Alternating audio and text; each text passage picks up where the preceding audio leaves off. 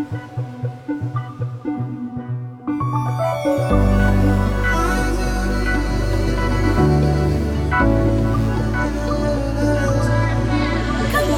delve in right now into a world that's unknown, not always shining and bright. Still let party arise. संग बैठ जरा ये जिंदगी, चल बातें करते हैं. हो संग बैठ जरा ये जिंदगी, चल बातें करते हैं. कुछ बातें करते हैं. Hello and welcome to the RJ Lavanya show. I'm Lavanya and today I'm chatting up with an amazing sitar player who weaves his magic across all genres, be it classical, contemporary world music or film music. He has performed across the globe, has released multiple private albums collaborating with some great artists from around India and abroad, and has also played for movies like Pink, Rock On 2, Manikarnika, Katiyar Kaljat Ghusli, Mee Vasantrao and many, many more. Can't wait to chat up and know his story. So let's get ready now to go inside out into the world of Purbayan Chatterjee. Hi Purbayanji, how are you? I'm fine, thank you. Welcome for having me on this show, and it's lovely to be interacting with you about so many diverse subjects, as I understand. Thank you so much. Such a pleasure, and thank you for accepting to be on the show. Let's start with the beginning, Purbayanji. How did it begin for you? Who were your teachers? Let's begin with that. I was born into a home which was at the crossroads of becoming professional musicians, vis-a-vis having, middle class careers. It all started actually with my grandfather, and he loved learning the sitar. He actually picked up he was the one who made the choice for our family, and he picked up the sitar. And although he used to work in a film laboratory in Calcutta, so there was always that show business entertainment industry kind of connection. And my grandmother was much more seriously into music. She was a regular artist of All India Radio. Wow. Learned classical music, but also her area of speciality were kirtans. Wow. So Bengali kirtans, and in fact later on in her life, Nikhil Banerjee used to be a big fan of her kirtans. Used to say, please sing that, because it's a kind of a rare genre, so to speak. So that's how it all started. It came down to my dad, who, like a typical, middle class Bengali family, started off by trying to be, in the Indian administrative services, qualified. He had values which were very family oriented values, didn't want to travel out of state or out of the city. So he gave up kind of on that, and the music had already kind of crept into his lifestyle. So eventually I think he got a job at a bank to support the family, and he worked at that job for many years. I've seen that dilemma kind of unfold, where should I take up a career in music? And that it's interesting how that dilemma sort of pervades through generations. True. I think the final resolve on the dilemma came with me, because I was just too lazy to pursue any other career. And I that decision was an automatic one, that I'm kind of okay at this, and maybe why try hard at something else. And that's how it all started. I mean, my training started when I was just 5 years old. Actually, as a matter of fact, the vocal training started when I was 3 years old. Wow. And I still remember, like, vaguely how it was a carrot and stick method. So I would be taken to task. So my dad said, first you have to learn how to sit in one place. And so just sit and listen to me practice. And that itself is too much for a 3-year-old dad. That was the stick. Yeah. So you have to sit here. And the carrot was afterwards. I think when I was 3, the carrots were simpler carrots, like, I don't know, like some candy or a piece of cake or something. And later on, when I was about 5, then the carrot was watching India play the West Indies. You liked cricket? Clive Lloyd's team, always. Clive Lloyd's team was touring, and in fact, I began to get quite nostalgic when I was watching the movie 83. Oh, and all right. Because that's those are the kind of times, and Sunil Yes. Gavaskar and Kapil Dev and Dilip yes. Vengsakar, and so that was the carrot later on in my life when I picked up the sitar at 5. So that's how it all started. Wow, Yeah. beautiful. Also, what happens is, along with our learning, we also tend to have idols whom we base our lives on, or we try to, inculcate something from their styles. So, who are some of your idols that you try to follow? So if you're talking about musical idols, I'll come to that. Okay. But I'll start. I'll kind of take a little journey through my not so conscious to my conscious mind. Okay. Growing up, the first person you want to be, of course, is always your dad or your mom. And I kind of saw my dad, the way he would prioritize between his job and his music. I think somewhere it crept into my DNA that I would have to vicariously satisfy, like vicariously for him, not for me, satisfy his need to be a successful professional musician. Yeah. And that is at a much deeper level. So but I saw how he tried to balance between the two and try to, he would go to learn from Nikhil Banerjee at his house in Jodhpur Park, which is the other end of town, and then come back on a public bus S14. There were no recording devices in those days, and even if they were, the traditional guru would never allow you to record. Yes. So he would come back, he would listen to a bandish or a composition or a gat, and he would keep singing it in his mind, often forgetting which stop to get off at, so that he could come back and immediately play it on the sitar and notate it or write down or something. Right. So that was, I think, an unconscious, process of idolization. But I think one of my big idols was Sunil Gavaskar. Growing up with my love for cricket, Yes. I used to love not only the way he played, but I think I loved the aura and the persona, the way he conducted himself off the field. I used to see his interviews. I was very enamored by the personality. True. And the cricketer. Yeah. So that, then that led, and then I read his autobiographies, Sunny Days and Runs and Ruins, and the part of my growing up was that. For any classical musician, and I don't know, in more ways than I can even describe, I know it's very common for people to say this, and I know it's a reality for any classical musician. I'm not saying my love and adoration is anything special, but I think I felt about it a certain way, and I would like to describe it. Growing up, when I was probably 6-7 years of age, that was the time when Ustad Zakir Hussain, Zakir Bhai, as I'll come to that story. He's now made us call him that. Really? I was always so much anyway, that's another story. I don't want to digress too much. Yeah. But anyway, Ustad Zakir Hussain at that time was already like a cultural icon. Absolutely. And it was not that we witnessed the process of his becoming a cultural icon, because that I joined the dots later on. I read the stories now, listen to his interviews or anecdotes that he's told me. But I felt like if I wanted to be somebody, if I wanted to be just the person, forget the music. We came to the music much later, but just the person, I wanted to be this person. Right. And the way he would present anything that he did. Again, music is, of course, the mainstay. Yes. But just the way the presentation was made, I felt very strongly about it even at that age, which was like 6 years. Subsequently, of course, I began to understand what he was as a musician and what his philosophy as a musician was. He is one of those deep thinking, and he always has been. That's why I use the past tense, because I've seen him through the years, and I keep observing him even to this day. Yes. He's somebody who is like a thinking musician, somebody who really cares more about the larger picture than just him and his music. Right. And that is somebody who I would love to be. So if you talk about one idol, then I think I would talk about him. Okay. And without sounding cliched, because that's what many of us would say.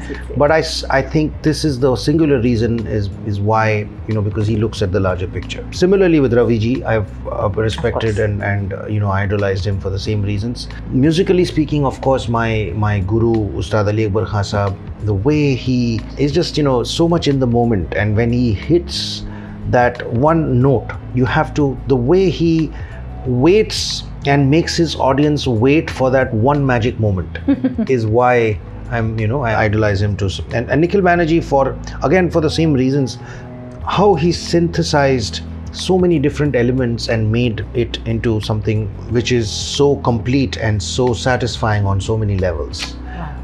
Subsequently, in my life, as I began to grow up and sort of get into other genres of music, Chick Corea, I always thought of him as, as somebody who I would aspire to be. Out of the world. Yes, Absolutely. Chick Corea, even John McLaughlin, because of the way he synthesized different elements. Pat Metheny, a big influence in my life, and I would never imagine, the same for Ustad Zakir Hussain, I never imagined that I would just sit next to him on the sofa and just, be in the aura. But same with Pat Metheny, I got a chance to hang out with him. Whoa, okay. In direct email contact with him. He called me to his studio in New York City. Wow. And in I think it was downtown Manhattan, as a matter of fact.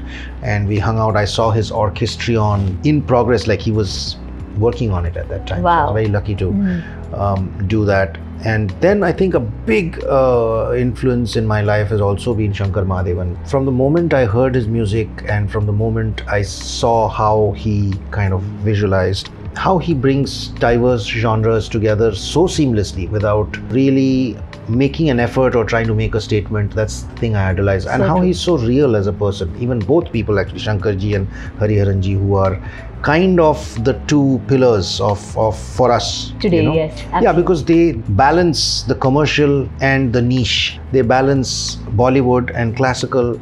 They balance improvised music and set music in the most seamless and most beautiful manner possible. Yeah. So this is kind of the list that I have. I'm probably a couple of film stars along the way also, but as much as I am a big film buff, I watch a lot of films, but in terms of idolization, I think my list is pretty much here. Yeah. So I think the one common streak I'm finding everywhere about all the people you spoke about is people who look at larger pictures. Indeed. So there's a very potent thread I think you've picked up on. Is I appreciate and truly value people who look at the universe as something which is more than themselves. Yes. See, there is a universe within and there is a universe without. Yes. And to find a connect between the two is what makes your life worth living, in my opinion. Absolutely. And these are people who have all done that. Fantastic. Yeah. And now we'll go to one very important aspect which has been a part of every musician's life, which is Riyaz. So a little about how was your Riyaz schedule? Today is the day when people are trying to get everything with instant gratification. So something that you'd also say as an encouragement for people to follow it up right now as an essential part of their musical journey. First up, I think I am echoing Ustad Zakir Hussain. I saw one of his interviews and I really resonated with what he said. First thing that one should learn to do slowly is not make a big ceremony out of your Riyaz. There's a difference between being in awe of something or someone and loving that entity. Now, when you talk about prayer, for instance, or hunger, eating your food, your Riyaz should be like that. You eat your food when you're hungry. You pray when you feel a connection with the divine or you want to make that connection. Right. You practice when you want to make that connection with your music.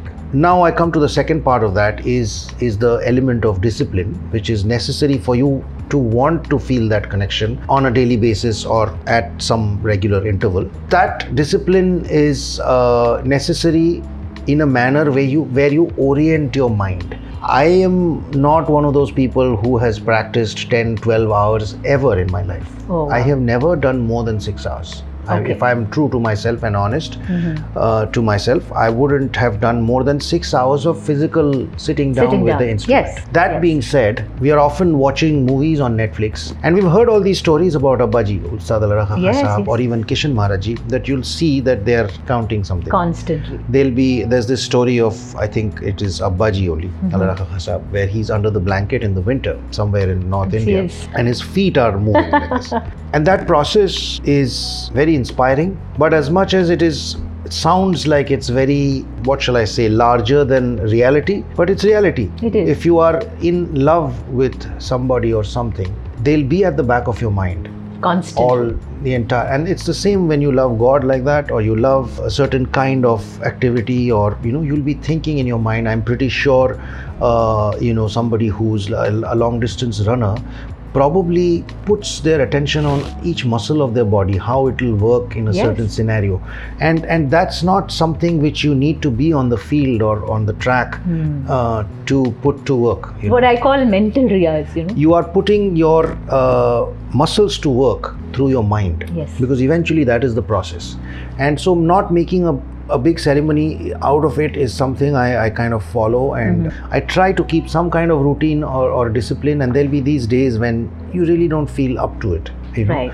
And it's okay to take a day off or something, but it's not okay to take 15 days off. So we have to draw the line somewhere, this poetic kind of indulgence, where you're like, oh, I'm just, suffering from writer's block, or right. It's okay to suffer from that for a day or two, but then you've got to have some discipline. If you're a professional, you might have a concert and you have to deliver. Yes. So you have to see if you are just being that tad bit self-indulgent. And so I try to impose that discipline on. Another thing that Pandit Birju Maharaj Ji said really influenced me when he was doing a talk at Pandit Hari Prasad Ji's Gurukul in Vrindavan. Okay. And that also deeply impacted me. He said that there were these days when he didn't feel like actually physically practicing. Okay. And he said that I would sit and think about some composition or the other. और मैं शाम को पान वाले के पास चला जाता था, और जो 5 रुपए का पान है वो 10 रुपए से मैं खरीदता था, just so that he would listen to a composition or two. So he said मेरे बहुत सारे compositions हैं जो पान वाले को better याद है than some of my students.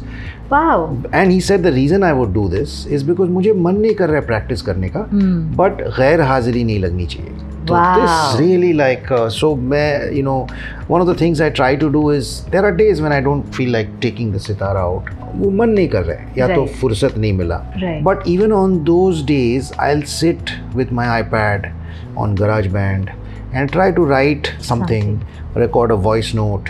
Or even if I take out my sitar for 5 minutes, I'll play something which has been, on my mind. On your mind. I mean, my phone is full of these voice notes with little musical ideas, which may never go anywhere also. Because I believe that every musical idea or thought has its own destiny. Right. And, you just put it down in the phone. It goes from the phone to the iPad to the laptop. And often, it just stays in the laptop or in the iPad or in the phone or just in my mind.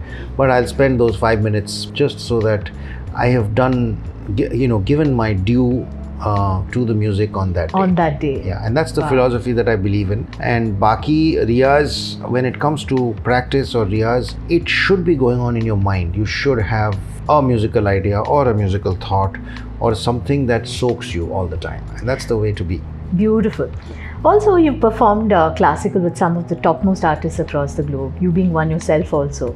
So tell me some of your memorable performances, something that you remember. Well, off the top of the cuff, one of the memorable experiences in my life was going and performing in front of Pandit Bhimsen Joshi ji in his house, in his home in Pune. Wow. Kalashri Bungalow. And this was in 1999. So I was, long way ago. 20 something. I went to his home and performed, and he gave me a nariyal and a shawl and immediately told me that you have to come back and play at Savai Gandhar Festival that year only. This must have been around February, and that December I came back and performed at Savai with him in the audience. After that, I think a memorable concert for me was in 2007 when I got the opportunity of performing with Ustad Zakir Hussain Saab for the first time in Kala Mandir in Calcutta. And I still remember not being able to sleep for like a couple of days before that. Not out of nervousness, but just out of excitement, I think, more than anything else. Also a little bit of nervousness because, and I remember how he kind of, just before I was going to go on stage, he kind of, caught me by the arm and pulled me to the side of the wings. And he said, hey, I got to tell you something. I have slightly better ironed kurtas than the rest of the musicians and slightly better quality kurtas, but I'm just another classical musician. And you're just playing with me. I still remember that comment. And the way he said slightly better ironed and slightly better quality kurtas, but that's about it. I'm just another tabla player. Actually, fortunately, having seen him a little, I know exactly how he would have said it. He would have placed it to me, And I really think he did that to put my mind at ease, which it did not, by the way. It didn't put my mind Of course not. slightest bit at ease. Yes, yes. Made me just a little more in awe of him, Yes. as here's this person telling me this. Yeah. So that was a memorable one. I think after that, my hanging out with Pat Metheny had to be although that wasn't a performance, but I did hang out with him, in his house and got, played with him for a little bit, jammed with him for a little Wow. bit. Yeah, around some harmonies, and we were trying to do some stuff. I would also put the Raga Shairi shows that we did here in Bombay with Shankarji, with Zakir Bhai, and with Shabana ji and Javed Saab, where they were reciting Kaifi Azmi Saab's poetry, and we were trying to do some music around it. Yes. With Dilshad Khan on sarangi and Saumil on the keyboards. We were trying to create a musical space within the poetry, and I think those have to be kind of like very memorable. I hope there's a lot more coming. Keeping the fingers crossed always. We also ask people about their workflow. So in your case, I'm going to ask you, how do you actually get ready for any classical performance? The riyaz notwithstanding, of course, that's years of getting ready, as they say. But if you have a concert tomorrow, how do you go about getting ready? So there are two ways of looking at this. Either I am always ready, or I'm never ready. So I prefer... Ever ready or never ready? Ever ready or never ready. So I prefer to be in the never ready space, because then I don't have any expectations on myself. Okay. And there were these days in my life, I remember earlier years, when I used to make sure I sleep enough. On the day of a show, the afternoon, like 3 hours of sleep, and you're like feeling very fresh, and of course all that is preferable, but if I'm sleepy, I'll sleep. If I'm not sleepy, I am not ready. I'm never ready, so I have no expectations on myself. So that is my workflow for in terms of just the mindset and all that. If I'm doing like, especially if it's a collaborative show, and if it's an ensemble playing, then it's a little bit about learning the music, and that is a few days, and I'm very conscious about these days more than before. After having worked with especially on this last album, and seeing people like Bela Fleck or Antonio Sanchez, the way the music is written out and it's before them and the way they prepare for it, I feel that we should give our music more time, more preparation time, more prep time, especially in an ensemble scenario. I mean, when it comes to a classical recital, of course, it's a slightly different mindset, because you're going there to make music in the moment. Yes. So your preparation is in the years that you have practiced, you have learned your repertoire, and then you're just interpreting it every time that's the improvisational element. But having said that, you should have, I have a bit of a mental preparation about how I want to plot out a performance, because I feel it's important to be crisp. It is important not to just wander around as much as it is important to be in the moment. Yes. But it's good to have a plot and then live in the moment. Every moment of the plot, make it a little up as you go along, and that is my workflow. When I'm working on a project or an album, I follow a similar workflow. I mean, I'll put down compositions, as I said, I think I kind of answered that question, but it'll start with my phone at sometimes 3-4 in the morning. I mean, I worked on this song with Hariharan ji, yes, where I was I have a sleepy voice note at like 4 in the morning, and it was a little melody that sort of that came, kept playing. yeah. Okay. But I try not to structure or control the narrative too much, because if I'm working with somebody, which is inevitably always the case, you have to let it be a common narrative. And there are people I respect who have a workflow which is much more structured, and they like to be in control of every little part of the narrative. Right. And I'm just not one of those people. And also something that Michael League, who's the front man of Snarky Puppy, he said something which I found very interesting. He said he used to try and control the narrative at every stage, and off late he realized that doesn't bring out the best in his fellow. So I kind of instinctively would like to go with somebody else's energy, somebody else's workflow, and try to meld into it as seamlessly as I can. So when we are doing music, Purbayan, there is a time when you suddenly feel now something has just flipped and changed. So has there been any such eureka moments for you, and one or many during your lifetime? I think a couple of different specifically identifiable moments are there. I think when I made the move to Bombay about 10 years ago, I started playing, I started a project with Ehsan. And then I started, a project with, Louis Banks sir and Taufik Bhai. We did something for SL Vision. Okay. We shot a reality show, which was based on us trying to talent spot a band. Okay. And then we had to do a lot of performances. So I think I crept into this world of harmony and trying to figure wrap my head around it, as it were. And slowly that made me realize a strong correlation in phrasing, more of an emphasis on phrasing in our own music, which is Indian classical music, and how harmony could impact it at a much subtler level. Out there, we are not following specific harmonic structures, but just in terms of arpeggiated phrasing, or just in terms of how you could make your phrasing a little more attractive and a little more maybe relevant is the word, but do it within the parameters of the raga or the parameters of the spirit of the raga. And that is something that I've been working on. And so I think that was a moment. I think one earlier moment was when this emphasis on laya.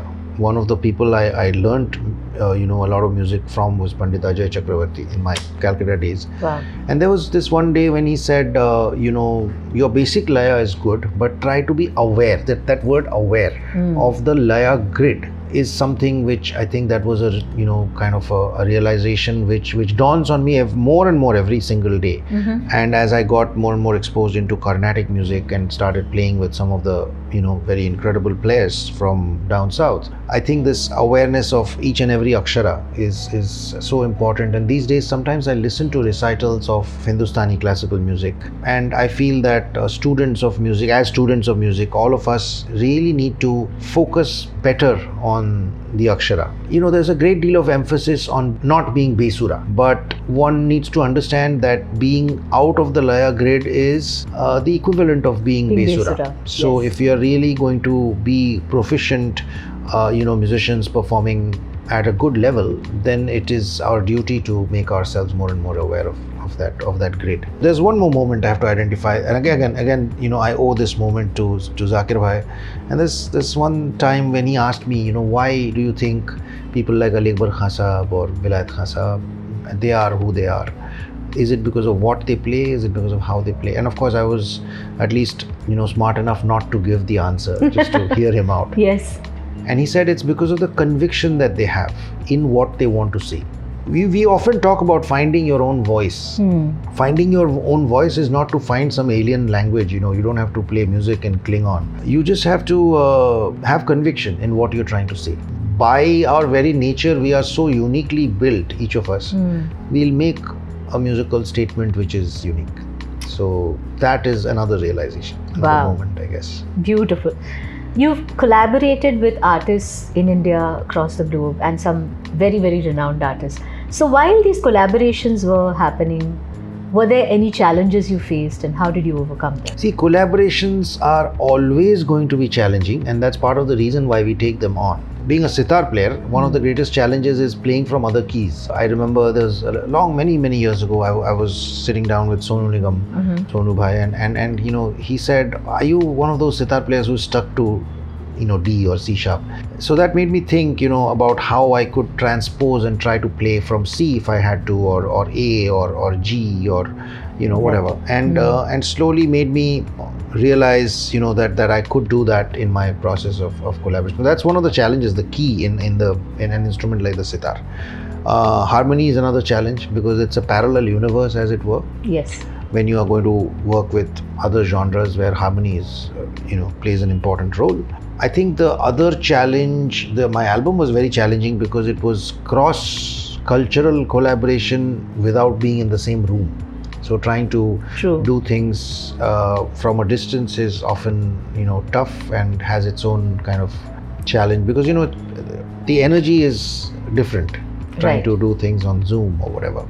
I think the other challenge is a sonic challenge when you are, on stage with a drummer, for instance, and you slowly figure out your playing technique changes, the way you stroke the instrument.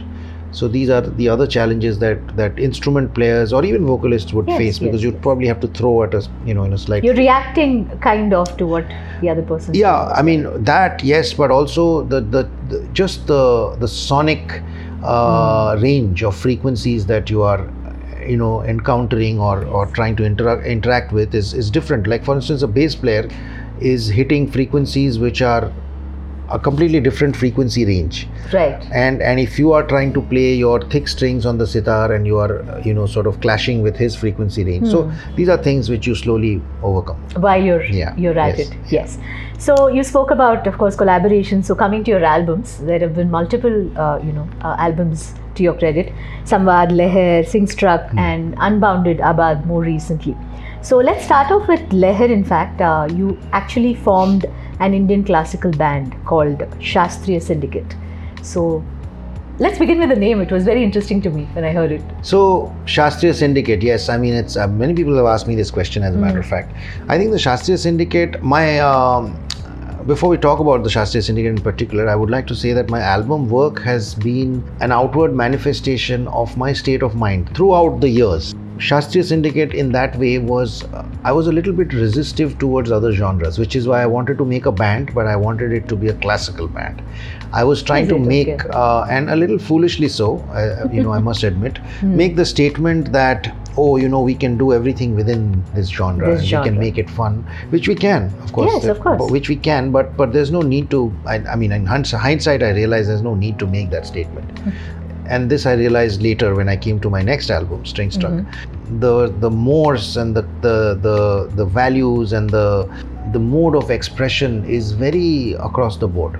Music is just a manner of expressing yourself through frequencies. True. Really, there's no statement to be made about the name. Now I'll come to Shastriya Syndicate. So I used to listen to Joe Zawinul and his weather report. So despite my resistivity, I used to listen. I mean, I used to hear Ornette Coleman, starting with, Miles Davis. So old school jazz coming down to Chick Corea. I used to always listen to that and be very fond of it.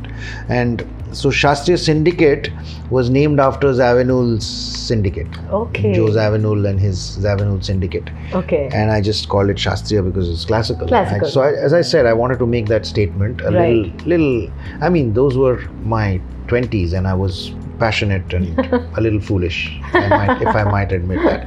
And then I went on to do Singstruck, which I owe that name to a cousin of mine, and he came up with the name, which I think is a lovely name, and it's kind of permeated into a lot of my usernames, handles on Twitter. Oh, is it? Stuff. Oh, wow. Okay. Because I really liked that the wordplay. But Singstruck was when I realized that I needed to diversify in terms of sounds, and I've received a lot of encouragement from Tawfiq Qureshi ji in those days. That's how the album started. Yes. I mean, and he's now a great friend and collaborator, and we have we've done a lot of music together. But Tawfiq bhai liked a piece that I had created incidentally while I was in Israel. I was traveling in Israel for the government of India, for the ICCR, and we were in the hotel room, and there's this piece I created which is called Pace of Mind, vis-a-vis Peace of Mind or Pace of Mind. It had a very nice B part which Tawfiq bhai really liked, and I kind of sang it to him over. He said, "Aapko album banana chahiye, and I'll play on your album." Awesome. And I used to live in Calcutta in those days, so I was very lucky to get this friend of mine called Piyush Saraf, who stood behind me and said, "Jao ab Bombay, jab bhi marzi kare, jao in logon ke saath baitho." And then I reached out to Shankar ji to sing one song in that album, which is called "Yoon Dil Se Dil Mile." Never expecting to get a reply from him, but I did get a reply, and he said, "Ye bahut khoobsurat composition and I'll sing it for you in your album." So मैं आया बॉम्बे में, इन लोगों का dubbing किया सब. So that's how Singstruck started. So that was when I was slowly beginning to lose the need to make a statement. Then I did several other albums. I did one called Trilogue, which had a lovely song with Kaushiki. I worked with a friend of mine called Indradeep Das Gupta, who's a very talented music director, composer from Calcutta. So even your albums with Kala Ramaji. Yeah, I mean, then of course, if you're talking about the classical albums, they're always happening. I mean, I started with Saregama, first album with where Anindo Chatterjee, very, and he's also been a very like strong guiding force in my life and helped me a lot in my career also. So he started, the whole album ball rolling for me. Saregama, first album. I did one with Shubha Mudgalji kind of encouraged me to do one with Virgin Records, one with her own company, which is Underscore Records, where Anish Bhai played with me. I had the fortune of playing with, it's almost weird for him to call him the late maestro, but he is unfortunately Shubhankar Banerjee, who's no more with us. Very unfortunate. So these were classical albums which always kept happening in the background, and I still try to. In fact, my very dear friend Shantanu Moitro, music composer, he gave me this idea. He said that you must publish your classical music regularly. So as a matter of principle now, every year, every 2 years, I try to put out a classical album out there. I did one with Ojas, the fabulous tabla player Ojas Sadia, called A Day with Purbayan and Ojas, and that also garnered a lot of good press. And then on to the latest project, which is called Unbounded. I was going to ask you, yes. Which I think is your next question. So maybe I should let you ask the question. I was just going to tell you that, it's got a horde of Indian and international artists. You've also actually conceptualized and curated this album. So let me begin with, how did you think of it during the lockdown? Let's start from there. This album has happened now, but this is something which had been on my wish list for years, and I wanted to play with people like Zakir Bhai. I mean, I'd played with him on stage, but try to to have an album published was a big thing for me always. But also people like Antonio Sanchez and Bela Fleck, who are jazz is Grammy Award winners. Grammy Award winners and phenomenal artists. Absolutely. So the way it started, I would say, how the way it germinated is in 2020 November. I had the good fortune of doing this song called Shiva Shankara. Just out of the blue, Shankarji told me, just as in a manner of speaking, he said, "Arey kuch karte hai na?" The way he speaks. Exactly.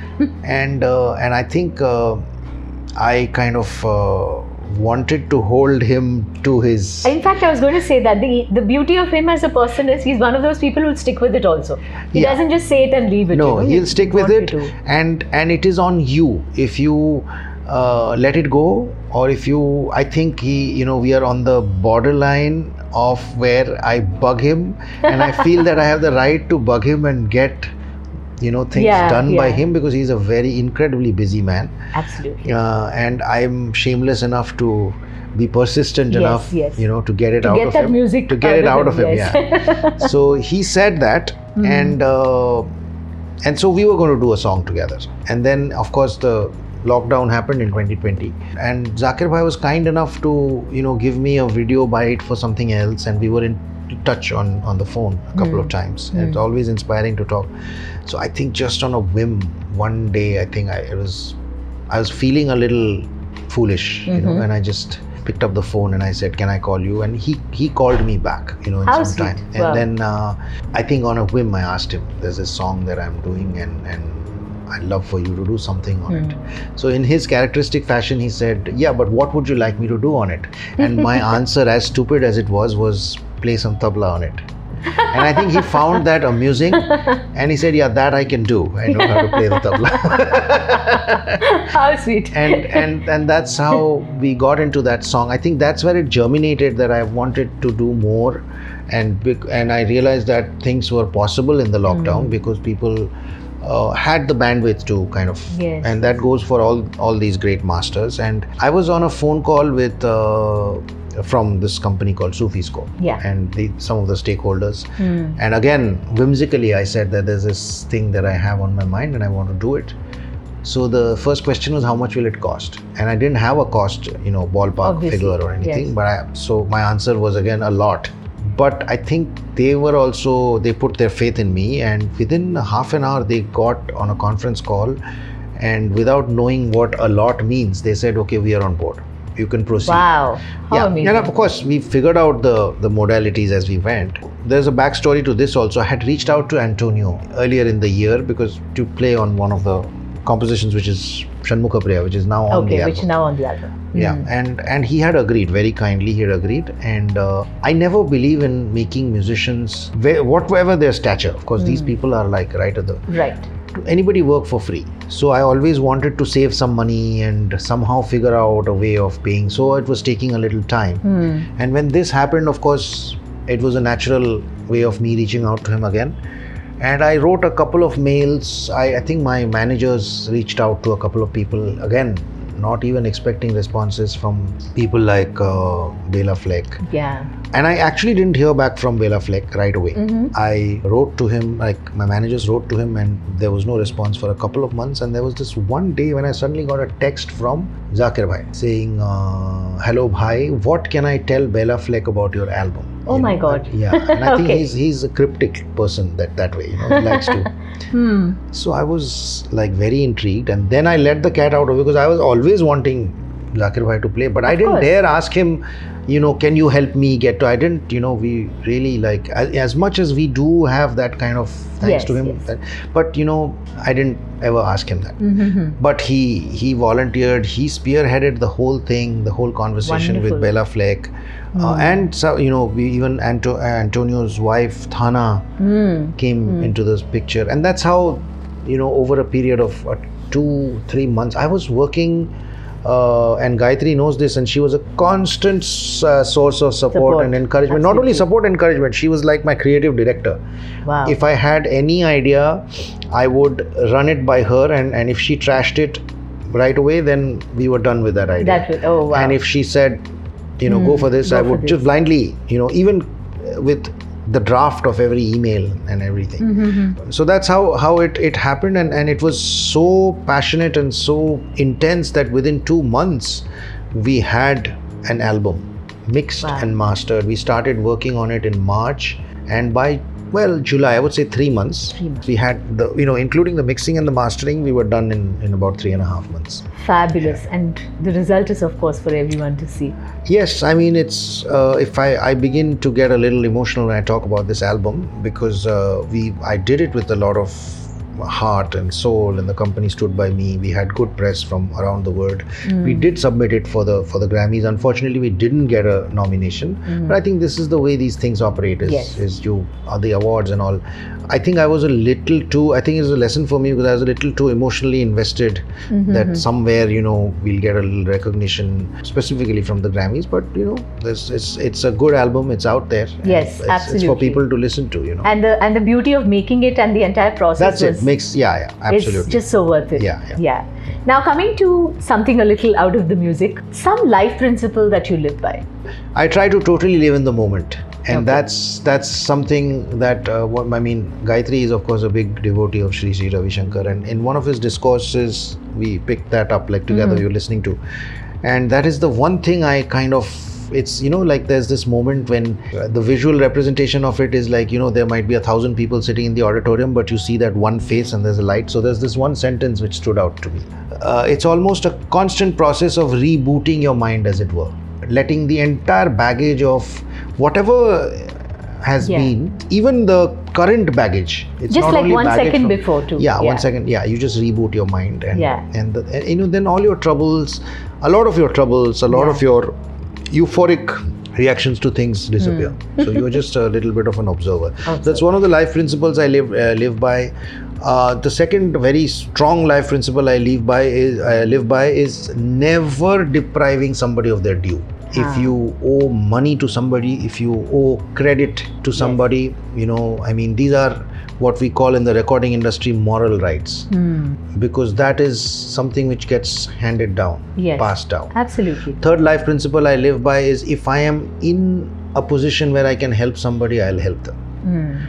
I'll never back off from my help or support if it is within my means and within my ability, because it's just, there's so much joy in doing it. Absolutely. So I try not to lose any opportunity, whether it is financially or just giving moral support or whatever. The fourth thing which I live by, which is not so glorious, won't sound so glorious, is I never get into things which I don't want to get into.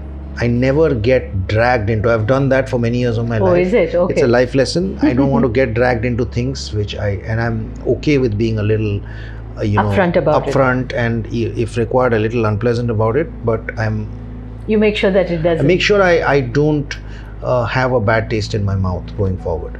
Brilliant. Something that you've discovered about yourself as a person along your musical journey, which you didn't know about before. I think I realized a few things. I'm a quintessential Virgo. Sometimes I'm a stickler for, what I was talking about earlier, trying to control the narrative entirely is in my, DNA, I would say. And that's something I've consciously tried to pluck out and get rid of because, like going with the flow and trying to be not so much in control is often a better way of being in control. There is no control actually. And I think as human beings, we are ego driven. So instinctively we believe that we can control. Yes. And it's that process of letting go. I mean, as I said, if you reboot your mind every now and then you will get rid of it. So that's a life realization I've had over the years. Okay. One of the things that you did say that you've kind of learnt it now hard and you don't really get into things that you don't want to. I was going to ask you about lessons that you've learnt in life with repeated beatings. Yeah, so related to this only is trying to control the narrative. You plan and you think that this is going to happen. I've learned this lesson even with the Grammys when we submitted for the Grammys. Unconsciously, you know that it's not within your control, and unconsciously you think of that day and you start planning and emotionally investing yourself in something. So it's a lesson I've learned one too many times. Virgos are also pretty emotional people. Yes. So the passion and the emotion probably helps with the music, but it gets your heart broken also, Multiple times. So that's one thing I've learned is not to emotionally invest beyond a point. It's also bad to be completely emotionally detached because then you might end up with lower EQ or whatever. And there's no heart in what you're doing basically. Indeed. Yeah. That's not how it should be. Exactly. So, when they talk about the secret, talk about putting it out there to the universe, they also tell you that you put it out there, then you detach. Yes. So when you're putting it out there, do it in all earnest. Yes. Then detach in all earnest. So I think the detaching comes a little difficult. Yeah. Because when you're kind of investing to put it out there, the investment's already done. That's the easy part. That's the easy part. And be careful of what you invest in because you're investing in a lot of things simultaneously without realizing. Any artists on your wish list? After having worked with all of these wonderful people. Yeah, I mean, already this album satisfied a crazy wish list and I want to play with them live. That's on the wish list and we are working on it and trying to make that happen. But I think there are a few others on my wish list. One of them is Bobby McFerrin and he kind of sums up what we were talking about. Yes. So Bobby McFerrin is one of the guys I would love to. I'm also extremely sort of in awe of Jacob Collier, what he does, and I would love to kind of work on a production with him where, I would love to get some of his energy into my system. So true. So these two people for sure, I've had the opportunity of working with her and I wanted to have her on this album, but unfortunately just the timing of it was singing nun, she calls herself, is Ani Choing Rolma, and she's an incredibly beautiful person and I've got the opportunity of working with her thanks to Shantanuda. Yes. But I want to do more. Yeah, just the voice itself is just so stunning. Yes, absolutely. Usually classical performers are, in their own cocoon, in their own space, but you've actually bridged that gap. Like even we spoke of Shankar Bhai and we spoke of Zakir Hussain. They've all, done the contemporary music as well. And Shankarji, of course, has also done the film music equally proficiently. So for you, how was it switching and doing movies? You worked with Salim Suleiman on Indian Un-Indian, which was an Indian and international project. And also you worked on a Morgan Freeman film. Dark Streets. I did, yeah. So how was it coming into the movie scenario from your classical background and all your years? It was always aspirational for me to make a parallel career. I almost feel it's a parallel career because the classical world, as you correctly said, is little insular and is getting to be a little less insular. But I would say it was a pretty seamless process because I always imagined a scenario, although I had to learn a lot on the job. Like for instance, when I went to work with Salim Bhai on this Indian Un-Indian, he just gave me a set of harmonies and he let me free. And as much as I loved that, but at that point in time, navigating through those harmonies, so I had to actually sit with him. I think he kind of had to teach me, like, give me by way of example that aise aap kar sakte ho. Even Ranjit Barot ji, we were working on something. He's taught me a lot. I mean, just one or two interactions. I mean, see, I'll tell you, this industry is a very busy industry. True. Nobody is going to give you too much time. You have to be a quick learner if you want to pick up. So one interaction here and one interaction there, one has to adapt. When I played for Katiyar for Shankarji, that was a much easier process because that was classical. So Shankarji is somebody who just sets you free. There was this Aruni Kirani, which is basically like a Puriya Marwa kind of zone. And he said, "Aap bajaye idhar. This is the bandish. Play some tans." He made me play with, and Satyajit Talwalkar was on the tabla. So he said, "Aap log jaise baja rahe ho, waise bajao." I just play on a click.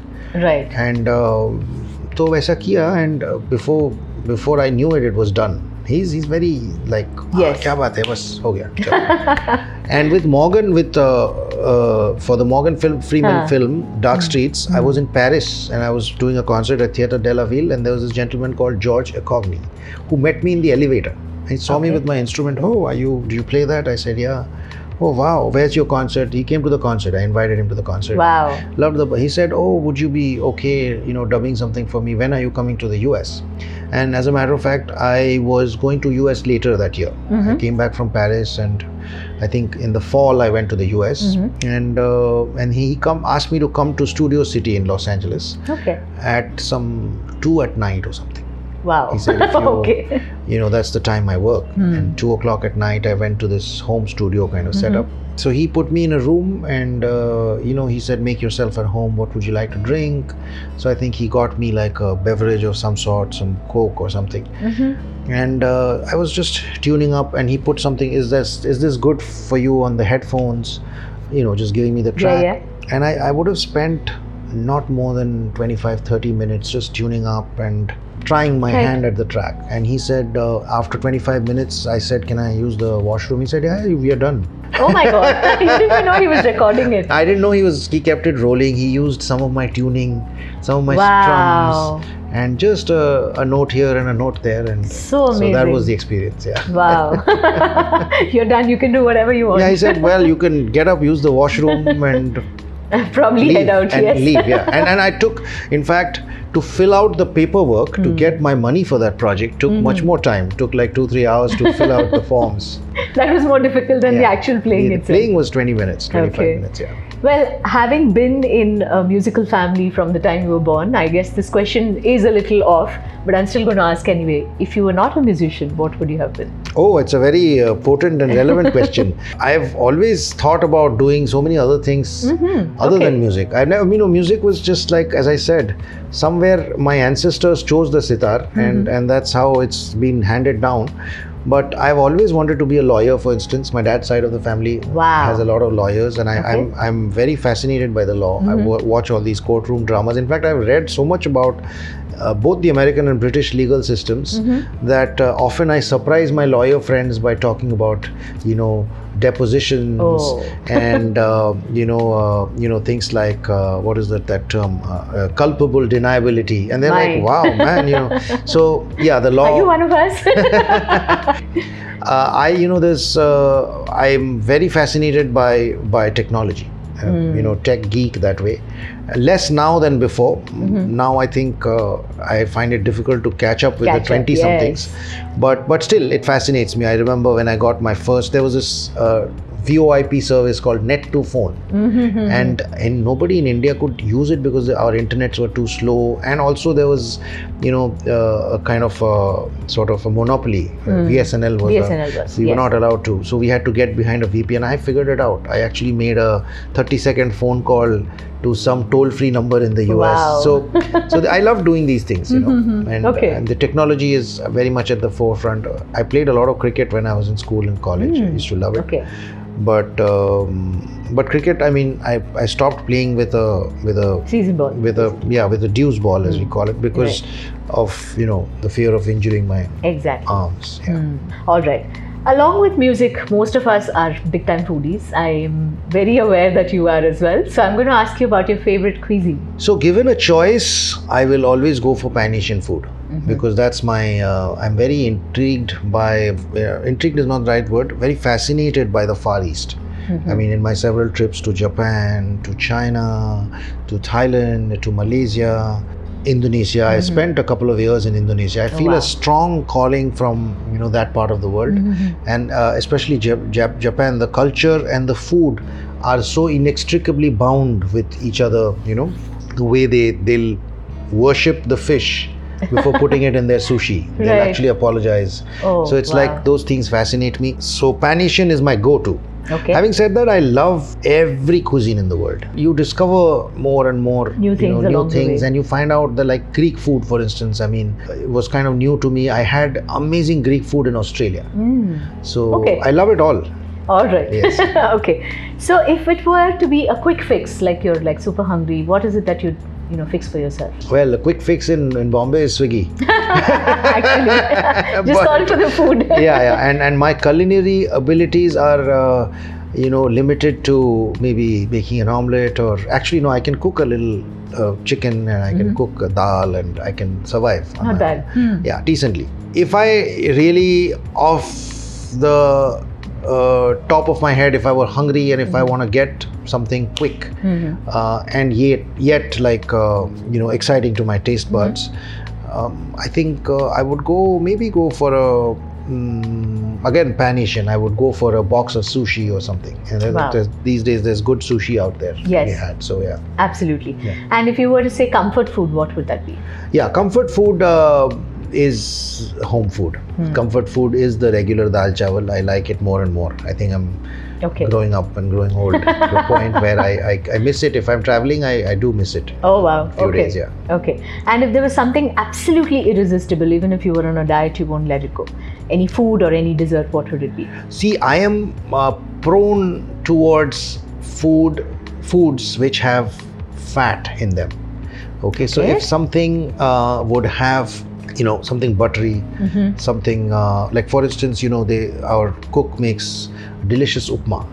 But the reason I love it is because of the fragrance of ghee and the amount of ghee that she uses. And I'll always put a dollop of, I think it was a doctor friend of mine in the US who said ghee is good for you. And I think that I've taken that very seriously, and I make sure that so no matter how much somebody tells me that you got to watch your weight or watch your triglycerides or whatever, I'll tend towards foods with dollop of ghee or butter or Wow. So if I were to say, what is your quirky habit which nobody knows about, what would it be? Okay, so this actually literally nobody knows about. So there are these moments when I will discover a new software or a new app, just something to do with technology. Like when I started trying to go live using not a phone or a mobile device, but using my DSLR camera to get a better frame. Right. So the quirks of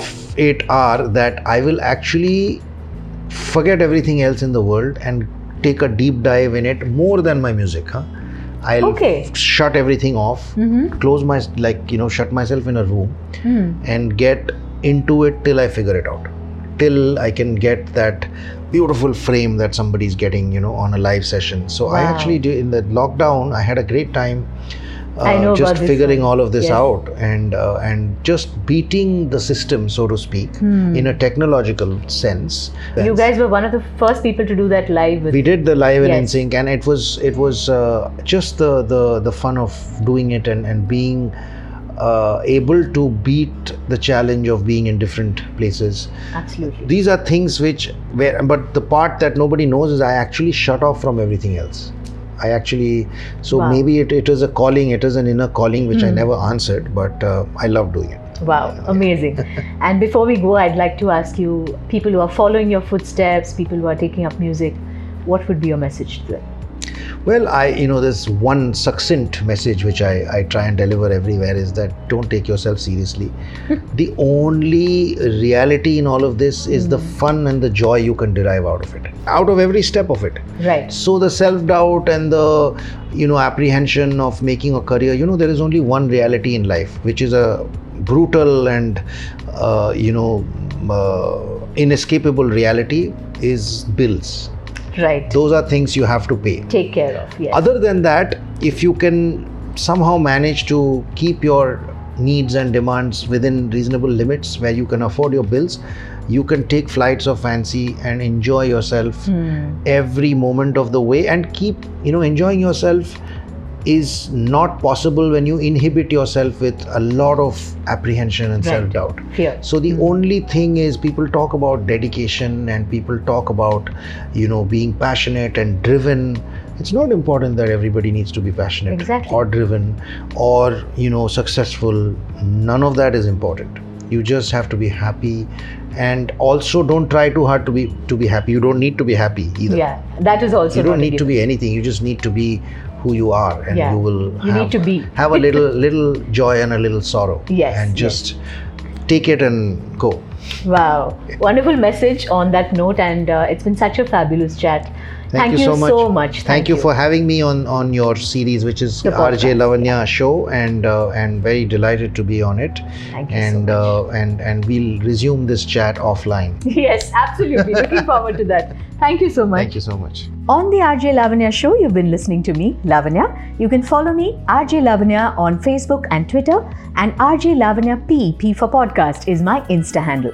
Do follow, subscribe, rate, and review this podcast. 11 amazing artists I've spoken to over season 1. It's been a wonderful journey for me.